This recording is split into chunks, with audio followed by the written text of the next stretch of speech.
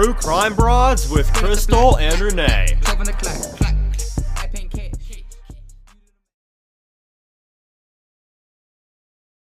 Hello, welcome to True Crime Broads. This is Crystal. And Renee. And we have a really cool episode coming your way today. We have a fantastic guest coming on.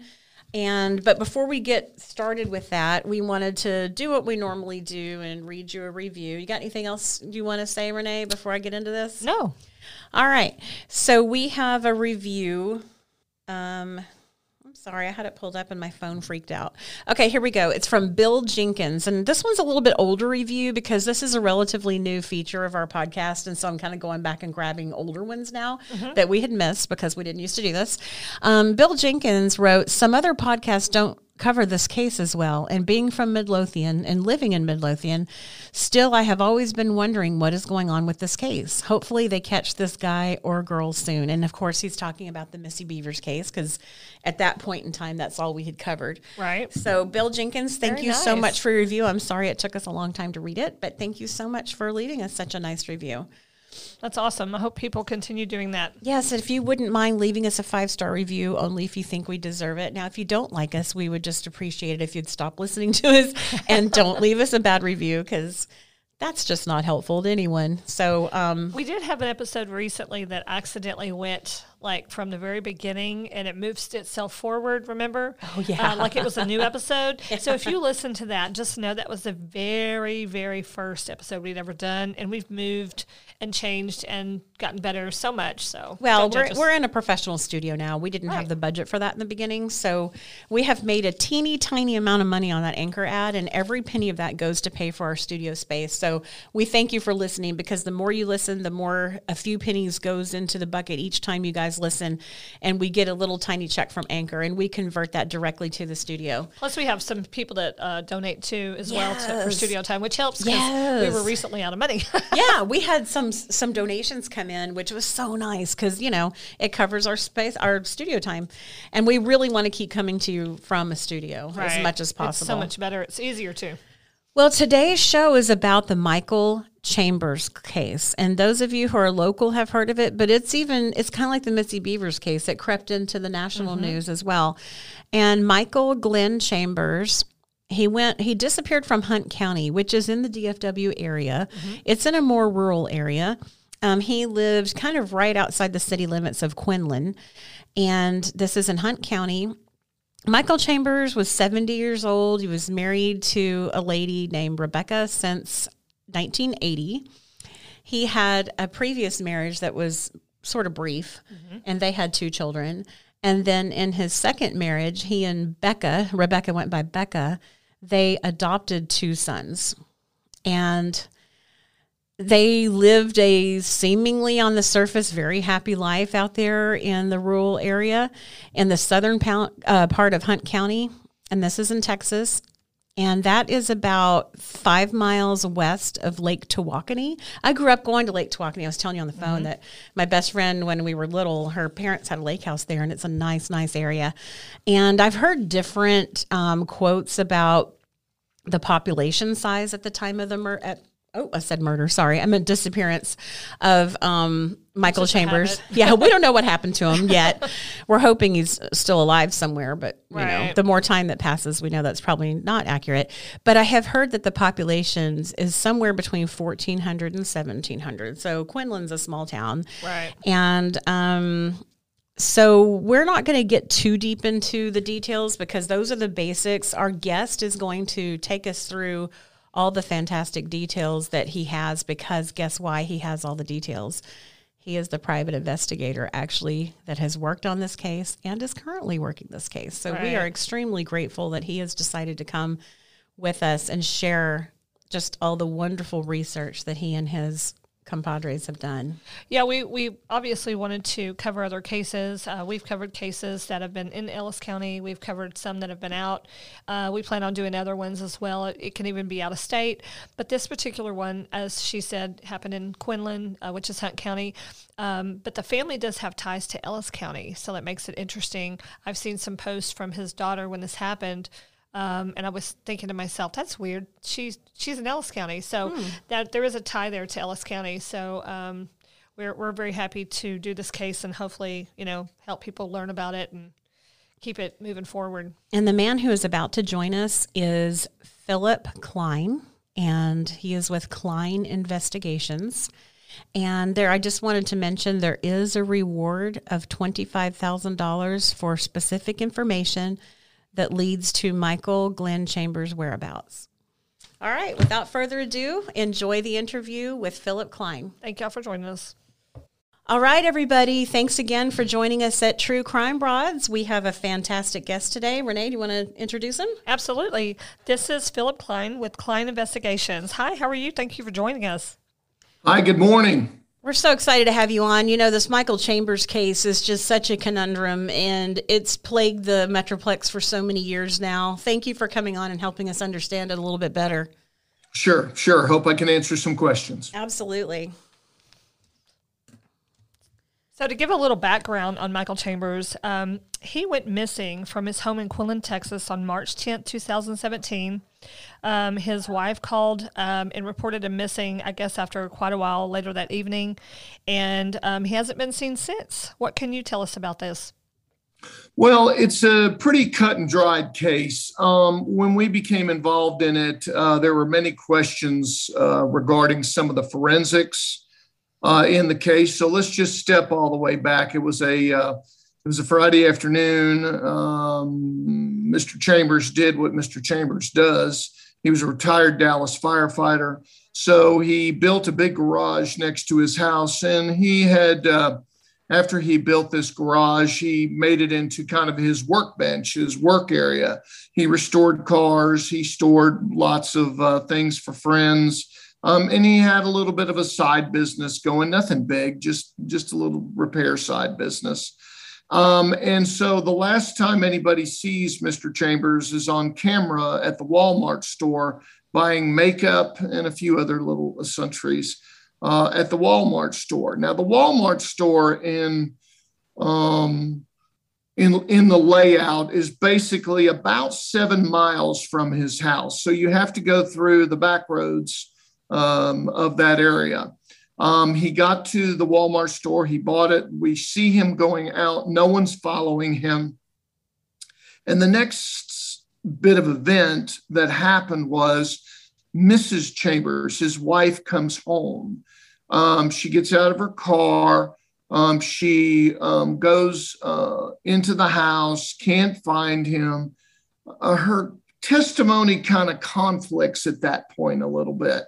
And then from there, she walks next door to some family members that live next door to her, who happens to be an ex-chief of police. And then he says, well, why are you coming over here talking to us? I mean, did you look around the property? No. Would you go with me? That's kind of strange. Interesting. So they head off back over to the property, and they come to the big, it's kind of like I call it a barn dominium, but it doesn't have the dominium in it. It doesn't have sleeping facilities. He has some cars stored in there. So they open the door and they walk about 5 feet in the door. And sure enough, there's 2 circular patterns of blood on the floor. They look around a little bit more. They find a bicycle is missing, a bicycle. An old bicycle, a bicycle that probably was built back in the 70s. There was one that matched it that was in the building. It had rusted the chain. The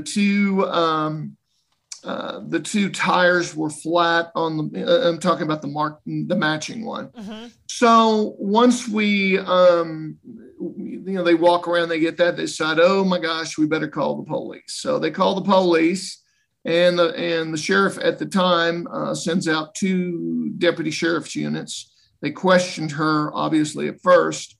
They look at the blood on the floor. They say, well, that's not enough blood for somebody to have died from. Mm-hmm. And so they start the the hunt for him in the area, thinking, well, maybe he had hit his head, maybe he had wandered off. So by middle of the evening, I'd say about 8, 9, 10 o'clock, somewhere in there. They have a helicopter in the air. They have a DPS helicopter in the air. They have a search and rescue team on the ground. They have some dogs, and the dogs can't pick up a scent. I mean, they can't. There's no scent to pick up, apparently. And so they call the search off about 3 o'clock in the morning. Now, remember that area around the Greenville area, that has a tremendous amount of water. There's a big lake right there, right behind their home. And I say right behind their home, you have to go through some wooded area. Their property sat on approximately 2.5 acres. There's across the street is a huge subdivision that backs up to Lake, and I can never pronounce this right. Yeah, Lake Tawakoni. I grew up going there. I don't know, it's something with me. I just can't pronounce that name, Tawakoni. So they look at Lake Tawakoni. So the next morning, the detectives are brought in. They bring in a white hat, being a specialized officer from the Texas Department of Public Safety, Texas Rangers Division. He brings in another female ranger. And so they start analyzing his last 24 hours. That analyzation finds that, in fact, he did go to Walmart. In fact, he did buy beauty products that his widow now says that, well, I told him to go buy it. Called him on the phone. They grab his cell phone, obviously, and try to do some triangulation and some tracking. The big thing that they come up with is that the cell phone is shown leaving his house at approximately 5:15 in the afternoon and going down one of the farm to markets, going by the Walmart store, going from the Walmart store to another farm to market, taking a left in a large bridge that goes over say that again. Tawakoni. Tawakoni. There you go. God, I don't know. So it goes over Tawakoni, and then the cell signal dies. Is that the 2 mile bridge? They call it the 2 mile bridge, yes, but that's 2 miles on that side. You got to go 7 on one. You got to go 2 more, so that's 9. Then you have it 11 miles. Okay. Wow. So yeah, and so the suggestion is, and then they search the building and they ask her what's missing, and she says, well, this is the widow. She says, oh my gosh, look up there, there's a bicycle missing.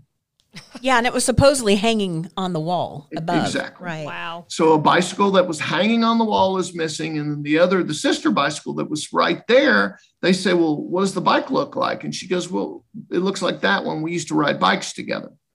Now, everybody just kind of shakes their head for a minute and goes, what the heck, what the hell?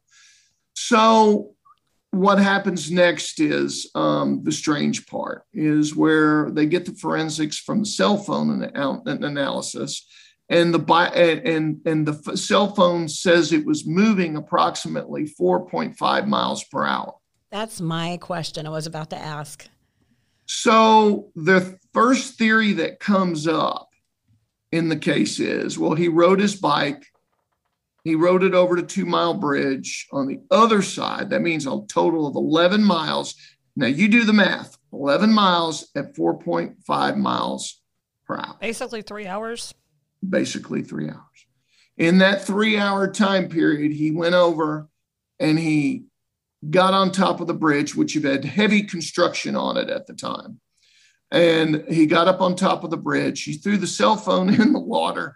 He threw the bike on the water or attached the bike to himself and jumped in and committed suicide. That's the first theory. Mm-hmm. That's when they called us in. And we went, yeah, I don't know about that. That doesn't make sense. First of all, these farm to markets don't have any type whatsoever of bike paths other than near the Walmart. So going to the 2 Mile Bridge from the intersection where all the fast food restaurants are, where people are coming in and out. And I mean, it's a very busy area. No witnesses saw him come through on his little bicycle. And he would have had to have been on the actual road where the cars drive. Absolutely. Yeah. He would have been on the FM. That would have been So horrible. that means somebody would have seen him or said, no, I almost hit that guy. He was Right. coming the opposite direction, or he was, we have no witnesses, zero, donut hole. We've canvassed, we've asked, we've gone back and looked at videotape. We've done it all. He didn't come through there. And that's a strange rate of speed. Obviously, it's too fast for walking. It's way too slow for driving a car. Yeah. So they that's why we think the- that's why we think some of the only idea we can come up with is the fact that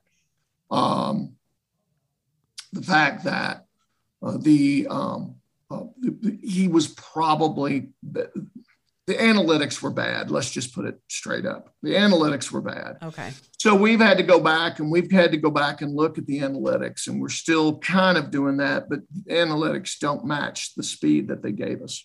I was going to say, like, what was the starting time and what was the ending time, and did it make sense? So that's kind of what you're saying. Did not even come close to making sense.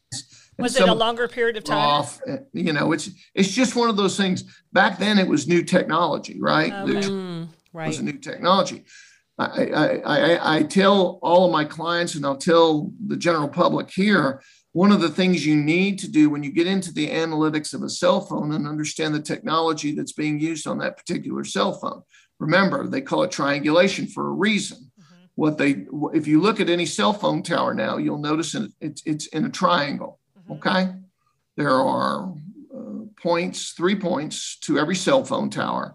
And it can actually track you on the cell phone tower, which way you're moving, how fast you're going, and which way you're going. And they put it on maps, and we can see where you are on a map.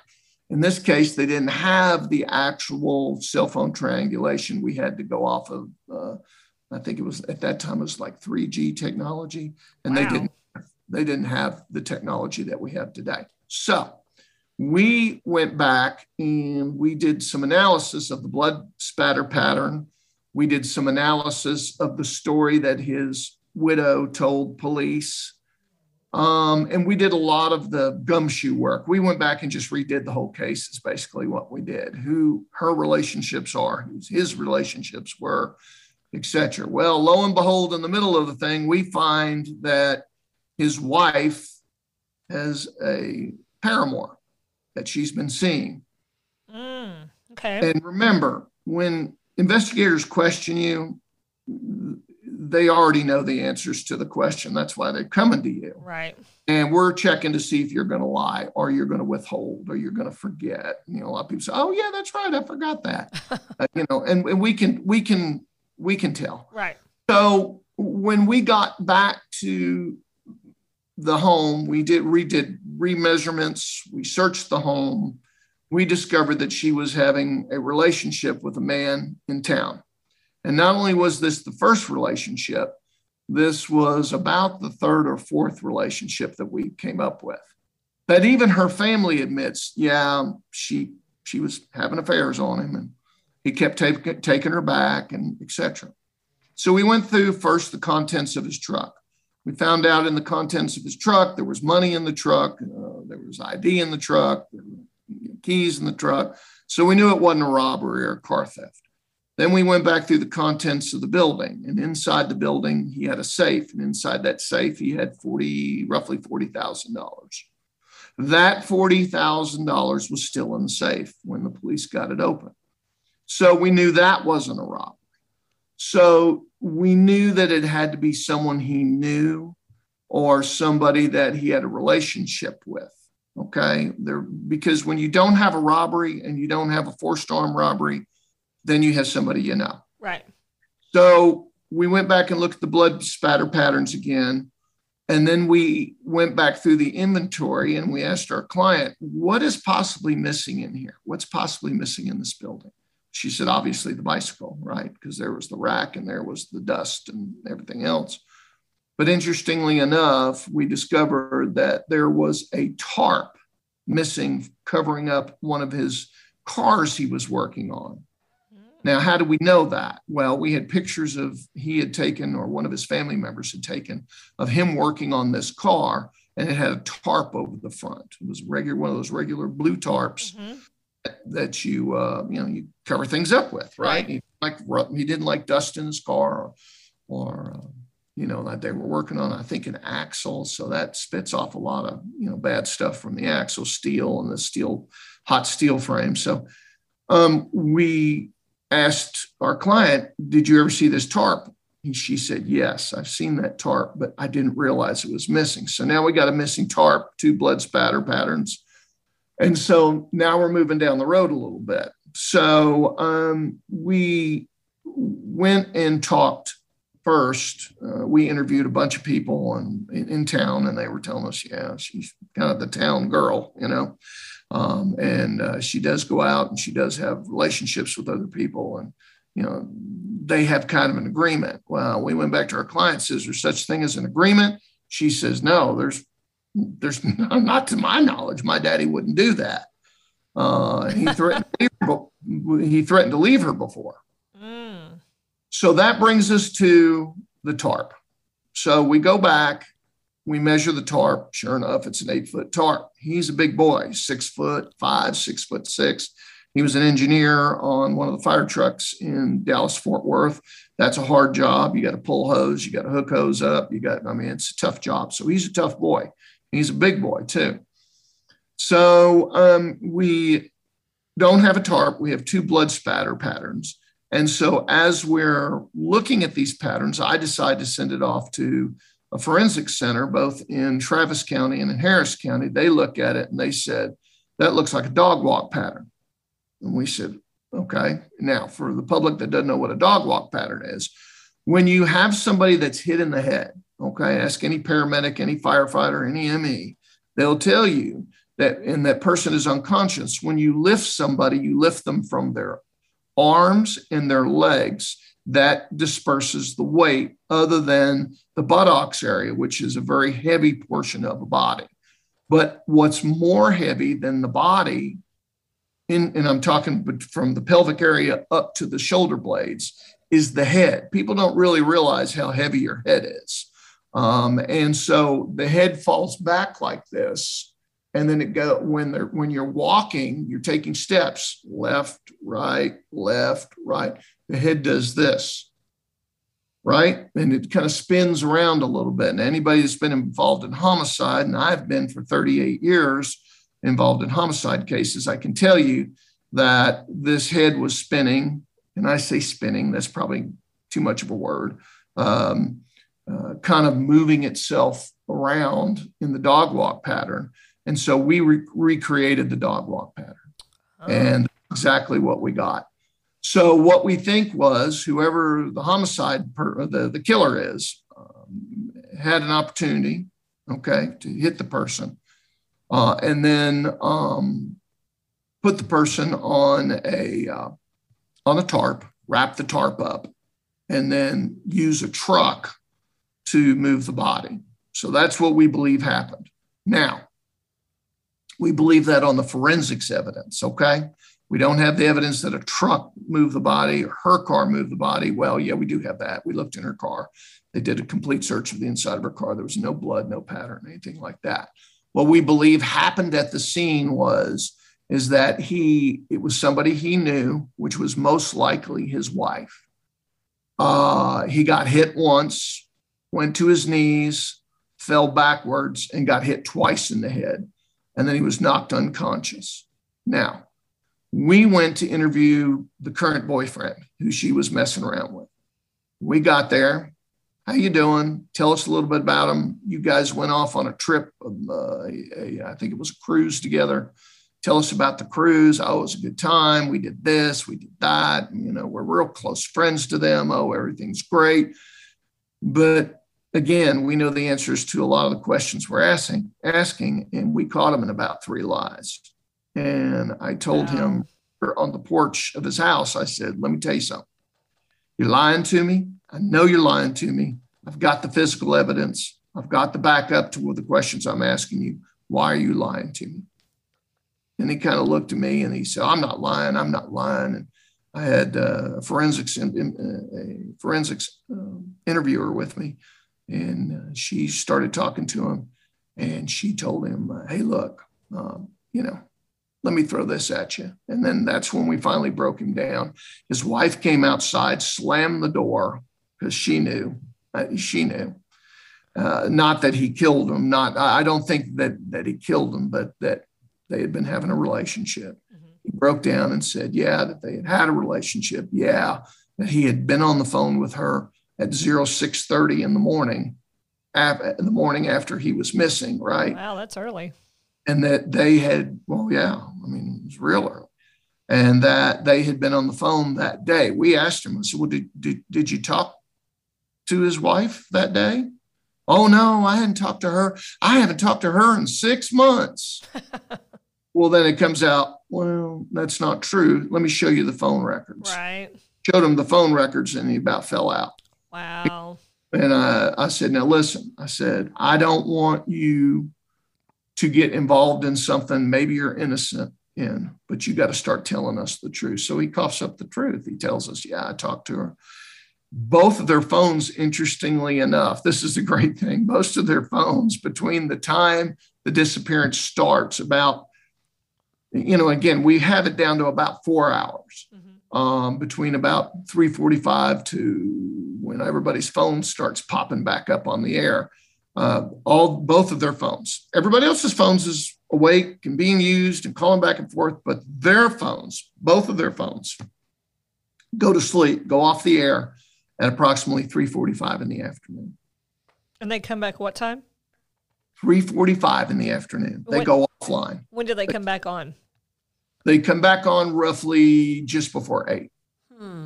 So we're just kind of like, why'd you turn your phone off? Well, I didn't turn your phone off. I just didn't use it. Well, anybody who's smart, do you know what your cell phone is really? It's really a fancy walkie-talkie. Yeah. GPS. Open air walkie-talkie. Right. Yeah. That's why Zillow and some of those other apps are so good, because they have, that's what the fire departments are all gone to. That's what the police departments have all gone to. And EMS is slowly but surely getting onto the 900 system, which is the cell phone system, right. 5G, right? And so I can talk on my Zillow here and talk to my staff way back in Texas. I could talk with my staff back in Texas, and we can have that conversation. So anyway, so to make a long story short, we knew we had one liar. And then by the time we got to his wife, the decedent's wife, knocked on the door, and she said she had lawyered up and she wasn't going to talk.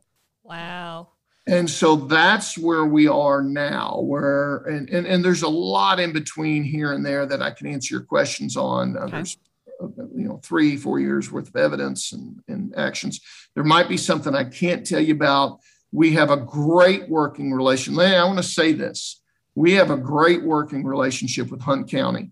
They Awesome. That's fantastic. Yeah, these guys are, let me tell you something. This sheriff up there that replaced the other sheriff when this happened, let me tell you something. He's on it. Oh, that's awesome. Going on. Good. And he's assigned specialized people to it.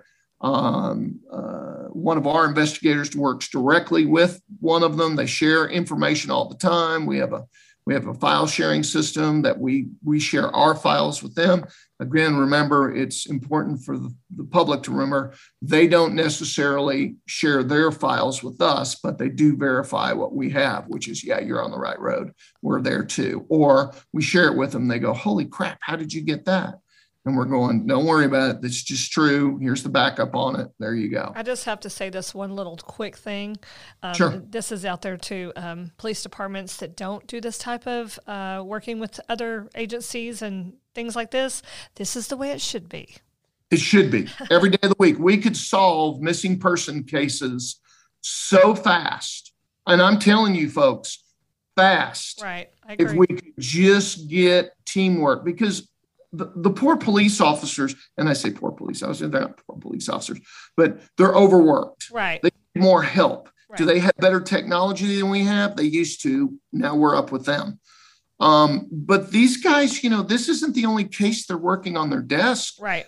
And just get a police scanner and listen to the calls that go out. All those calls are assigned to detectives. Right. And detectives have mounds of paperwork on their desk, and they're only allowed to work 40 hours a week. So you can assume, like us in the private sector, my guys are working 60, 70, 80 hours a week. Right. So we're doing double the work, unless it's a high profile case, like a mayor's daughter is kidnapped, or maybe it's an attack on a congressman or something like that. That's when they spin up into high gear. So there you go. I have a question. Why is Hunt County Sheriff's Office in charge of this investigation and not Quinlan PD? So that's a good question. Hunt County took control of it because the actual location where the residence is in Hunt County. It's not in Quinlan. Okay, it's outside the city limits. Out there, everybody says, "Oh, Quinlan this, Quinlan that." No. Okay, thank you. I always wondered that. Hunt County since day one, and thank God. Thank God. Thank God, absolutely. We'd be having the cooperation, because the small city police departments look at us and say, "Oh yeah, you're just a PI," and you go, "Okay."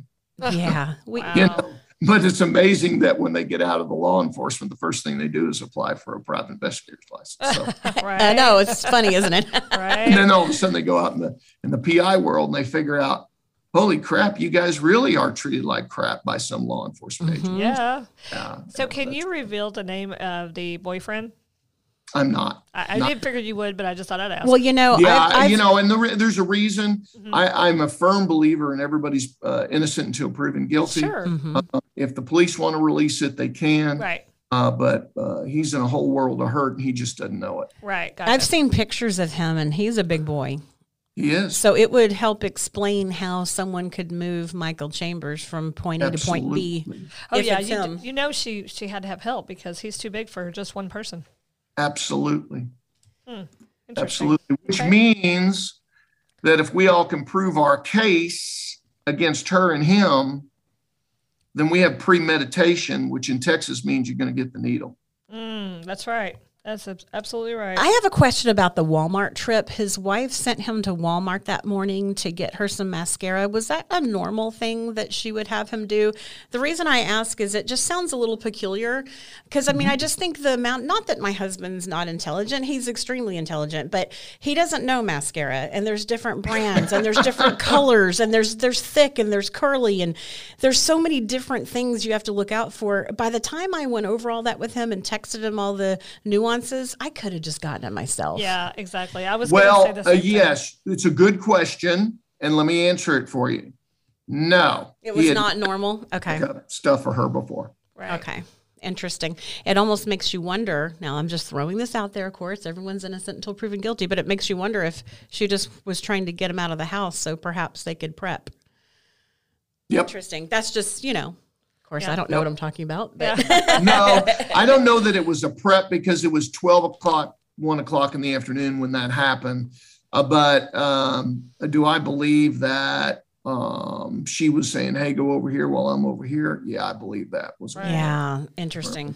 Well, tell us about Becca and her job. Was she confirmed to be at work when he was supposedly disappeared, or how did that So we do not have any confirmations. We do have a systematic pattern where we believe that she was going.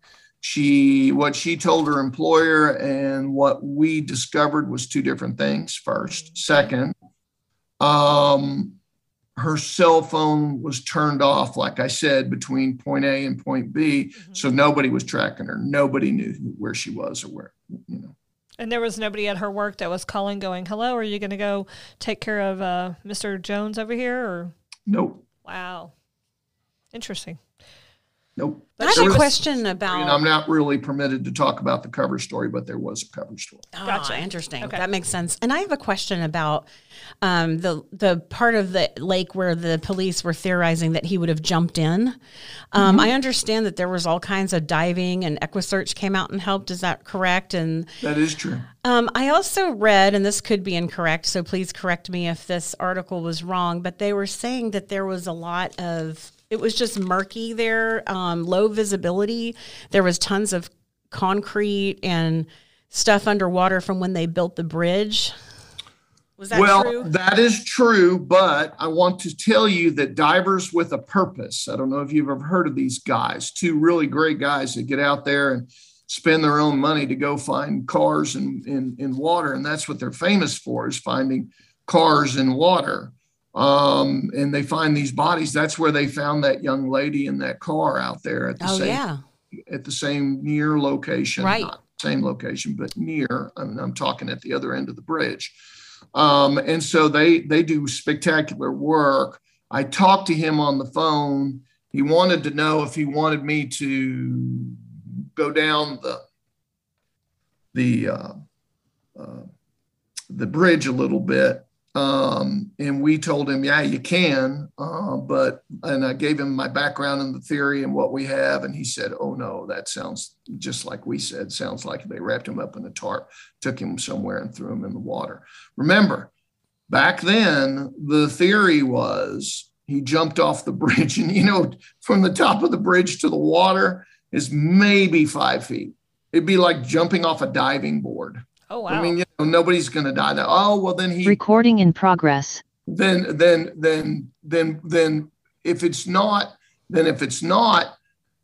if he jumps off the bridge, how's he going to drown? For God's sake, he's a firefighter. Right. I mean, he deals with water all the time. He's dove into swimming pools. I mean, come on, it's not him. Then they theorized from there that, oh, well, he chained himself onto his bicycle and his bicycle brought him to the bottom. We're like, what? Yeah, that's crazy. Where'd you come up with where'd he get the lock? Wow. That's not even on inventory at the crime scene.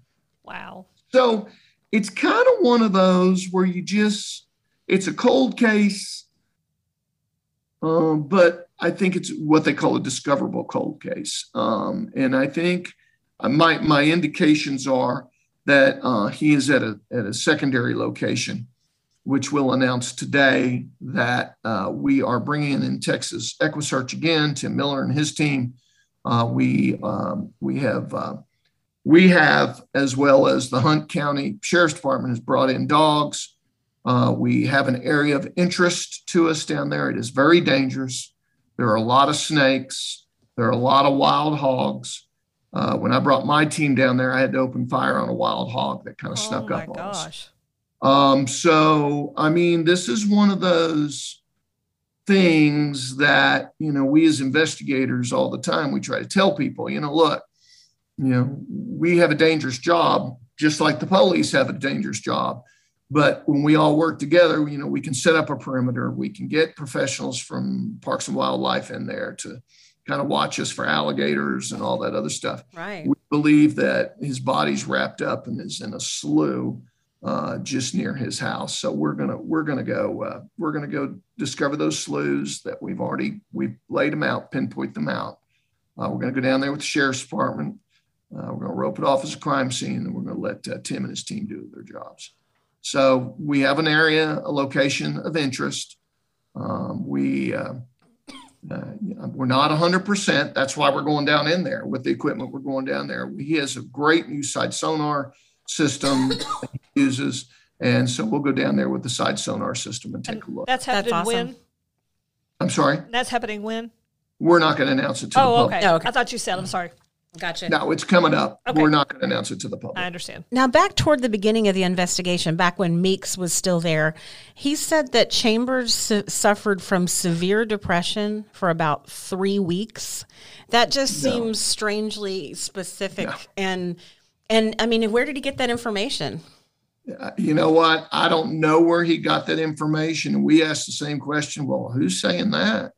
We could never get, it all goes back to Rebecca. Becca, excuse me. It all goes back to Becca. Becca's putting these stories out. And we're like, why would you say that? His daughter, his son, all these people that had seen him in the last 3 weeks, he's a normal, everyday guy. That's the first question we asked him. Yeah. Now, I know I read somewhere that Becca had Michael declared dead pretty quickly on. Can you tell us about that? Because I find that strange. I live in the state of Texas, and working with both civil and criminal law enforcement officers, and me being a civil investigator and being a commissioned personal protection officer in Texas, you have to study a thing called the criminal rules of procedure, Texas criminal rules of procedure. Mm-hmm. inside the criminal rules of procedure and the Texas Civil Code of Procedure, there is a section that applies to declaring someone dead if they're missing.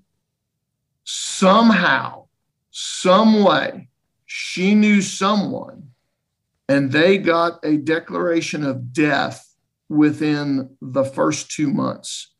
I've never heard of that before. I don't think that's legal. I've had lawyers look into the statute. We've looked into some case law. We've looked into some appellate law. If anybody were to have ever challenged it, it would go down in the books as either being an A or an A. I don't know this former justice of the peace that did it. It was done in the cloak of darkness. It was done behind the scenes. She got a piece of paper so she could, quote, pay bills. But there are exclusionaries under the law that you can do that without filing anything. I mean, right. Credit card companies will go, yeah, sure. Yeah, we're a spouse. Yeah.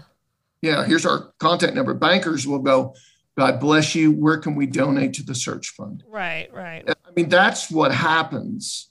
But for someone to get so aggressive 2 days after their person goes missing, well, how am I going to pay bills? What am I going to do? Well, you're getting paid. You get a paycheck. Yeah, you get money coming to your account still. Yeah. What are you doing? Yeah. I mean, it's one of those where you go, what are you doing? What's the normal time frame? 7 years. Oh, wow. Okay. That's the law. That is bizarre. Bizarre beyond belief. It really is. Okay. Yeah, I've never had a case like this. It seems like to me, my firm picks up the cases that are the worst of the worst, and that you've got some kind of hidden, I want to say public corruption, something that's behind it. Right. That's holding this case up. I mean, we've found since 1992, I don't even know the number now, how many we found or billed people back or found fugitives or whatever they assign us to. Right. I shake my head and I'm wondering why are you people deeming this normal when it's abnormal? Absolutely. Right. Interesting. Yeah, we have a case that's a conundrum here that we primarily cover. It's the Missy Beavers case. And I've heard of that case. Yeah, it's a conundrum. Yeah, it's a conundrum. From what I've heard, and again, I don't know anything. I'm just a blind man looking at the case in the book. But from what I've heard, you guys have a very serious case up there. Mm-hmm. It sounds solvable. Yeah. I did have somebody reach out to us from your group, but they never called us back. Okay. So I don't know. We'll have to meet about that. Right. Yeah, we have a lot of people that are wanting to donate to getting an investigator working on it. So yeah, we might make that our next fundraiser. That would be great. So we'd love to do it. I know that they mentioned a friend. Becca had called one of her friends. I guess before she called police. Correct? That is correct. And I found that story interesting. Can you elaborate on it? I have a smoky feeling that we're going in front of grand jury, so I don't want to say anything that would impugn that testimony. Gotcha. But what I will say, in my mind, looking at the evidence and the phone call and the person she made the phone call to, and what was told to police vis-a-vis what this nice lady said to all the investigators, that story doesn't match. Okay. So there you go. Yeah. Okay. I love hearing the words grand jury. I so know. All the best to you guys and to Hunt County Sheriff's Office. And if anyone out there has any tips, please contact Hunt County Sheriff's Office, 903-453-6809. You can submit an app on their Crime Stoppers Facebook page, Hunt County Crime Stoppers, or you can go to huntcountycrimestoppers.com. And let me say this again to the public. A lot of people are scared to call the police. They don't want to call. They don't want their name in. They don't, that sort of thing.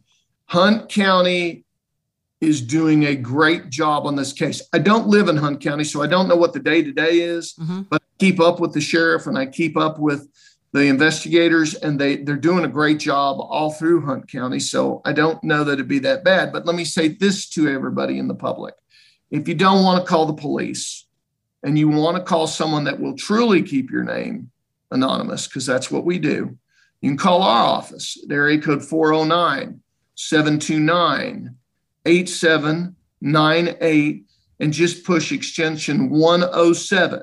Now, the reason we have 107 set up in our office is that it has a DNS system on it that blocks all IPs and blocks numbers, so that even our investigators in the office don't know who we're talking to. Nice. Unless they want to say it. Well, I got to make, we as investigators, we go to school, we work out in the field, we have team meetings. I mean, we're all pretty good. When you reach our size of our company and you reach the level that we have and the case level that we have more experience than the typical private detective. But what we also have is we have the knowledge that we cannot solve cases unless we have the public's trust. And so we have to build the public's trust. And if you'll note in some of the cases, like the Canadian Texas case, little brown boy that we found we told everybody he was deceased. We told everybody where he'd be out on Lake Marvin Road. Everybody laughed at us, including the Attorney General's office. And guess what? That's where his body was, right where we said it'd be. And right out, it's more stupidity. Right. And then all of a sudden, we got public corruption going on, cover-ups, shell casings inside of cars that's not reported, blood spatter in a car, and then you start going, okay, guys, well, what do we get back? You didn't do the luminol test right. We didn't. DPS taught us. So is DPS doing it wrong? Are you willing to put all of their cases in jeopardy? Right. Then it's mindless. There are some police officers out there, just like there's some CPAs or some lawyers or whatever your profession is. Their minds just aren't in their game, and they don't like to be shown up. And we're not trying to show anybody up. We're just saying, hey, this is what we got. So that's why we do this DNS system. You can call our offices. Nothing is tracked. My investigators cannot see the phone number it came from, nor the DNS that it comes from, because a lot of people are trying to be tricky these days and use Google phones or a phone number off of Google. And that's not working because we can track your IP right down to your backyard. So everything's traceable. Right. Even if you're using the DNS, we can get through it. So I guess what I'm trying to say is, if you're too scared to call the cops, call us. Look up Klein Investigations. Just remember, when you get through, the extension number is 107, and you will not have your identity identified to even my investigators. Now, if you want awesome, call the number and hit 102 and talk to Taylor, and Taylor will get your name and number, and I'll return your call. I'm on the road right now. We'll be on the road till next week, but I'll get to you. I promise you I will. Is there anything else about this case you would like to share with everyone that's listening?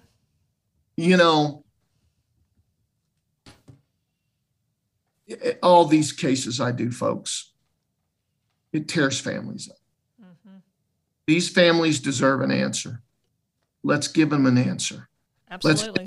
As a community, let's get it together as a state, right? Yeah.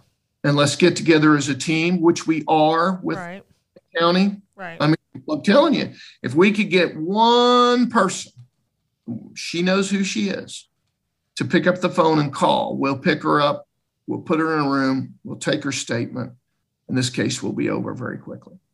But we can't for some reason. Maybe she's scared, maybe she's not. We're sure she's probably told one or two other people. Maybe those people come forward and tell us what she said. Right. We have to have about 4 or 5 bits more information, and then we can act.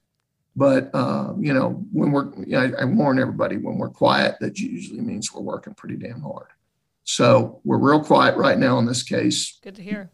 You can see the reason why. I've kind of released a little bit to the public that maybe I shouldn't have, but I think it's safe at this point. And I think that we all have to work together as a team to try to come together. That's absolutely the truth. I thought of one quick question about the blood Sure. drops. Sorry, I meant to ask it earlier. The blood drops that were found in the garage in the barn area where he worked, and was that consistent with blood that would have been dropped that day, I'm assuming? Or was it older blood? Yes. Okay, so it was definitely fresh, and it would have been consistent. Oh, it was totally fresh. Oh, yeah. Okay, I hadn't really heard anything about that. I've heard podcasters speculate. I guess it was fresh or else blah, blah, blah. So, okay. So it was fresh. Okay. No. Very fresh. Thanks for clarifying First that. theory that came out from law enforcement is somebody may have had two little jiggles of blood, that they take in your arm, and they had poured it. That's how distinct it was, that it was poured into blood droplets. But then when you really analyze the blood droplets, you can see there's a pattern, and you can see the direction the blood droplets are going. So it was going towards, right where we said it was going. All right. And one last question I have. I know that there was a dowel rod that was found. Can you elaborate on anything about that? It was a bloody dowel rod that was right next to the blood droplets. We believe that dowel rod was used or something, but I really don't want to discuss it, but it was used. Okay. All right. Well, thank you so much, Philip. We loved having you on. We'll probably be back in touch. If I can help you guys in any way in the future on these cases, let us know. Almost our entire podcast series is dedicated to the Missy Beavers case, so we'll circle back on that. Definitely. Sure. All right. Thanks so much. Have a wonderful day. Thank you, and have a good trip. Thanks, guys. Thank Y'all you. have a good one. Thank All you. right. Thank you. Bye-bye. Bye-bye.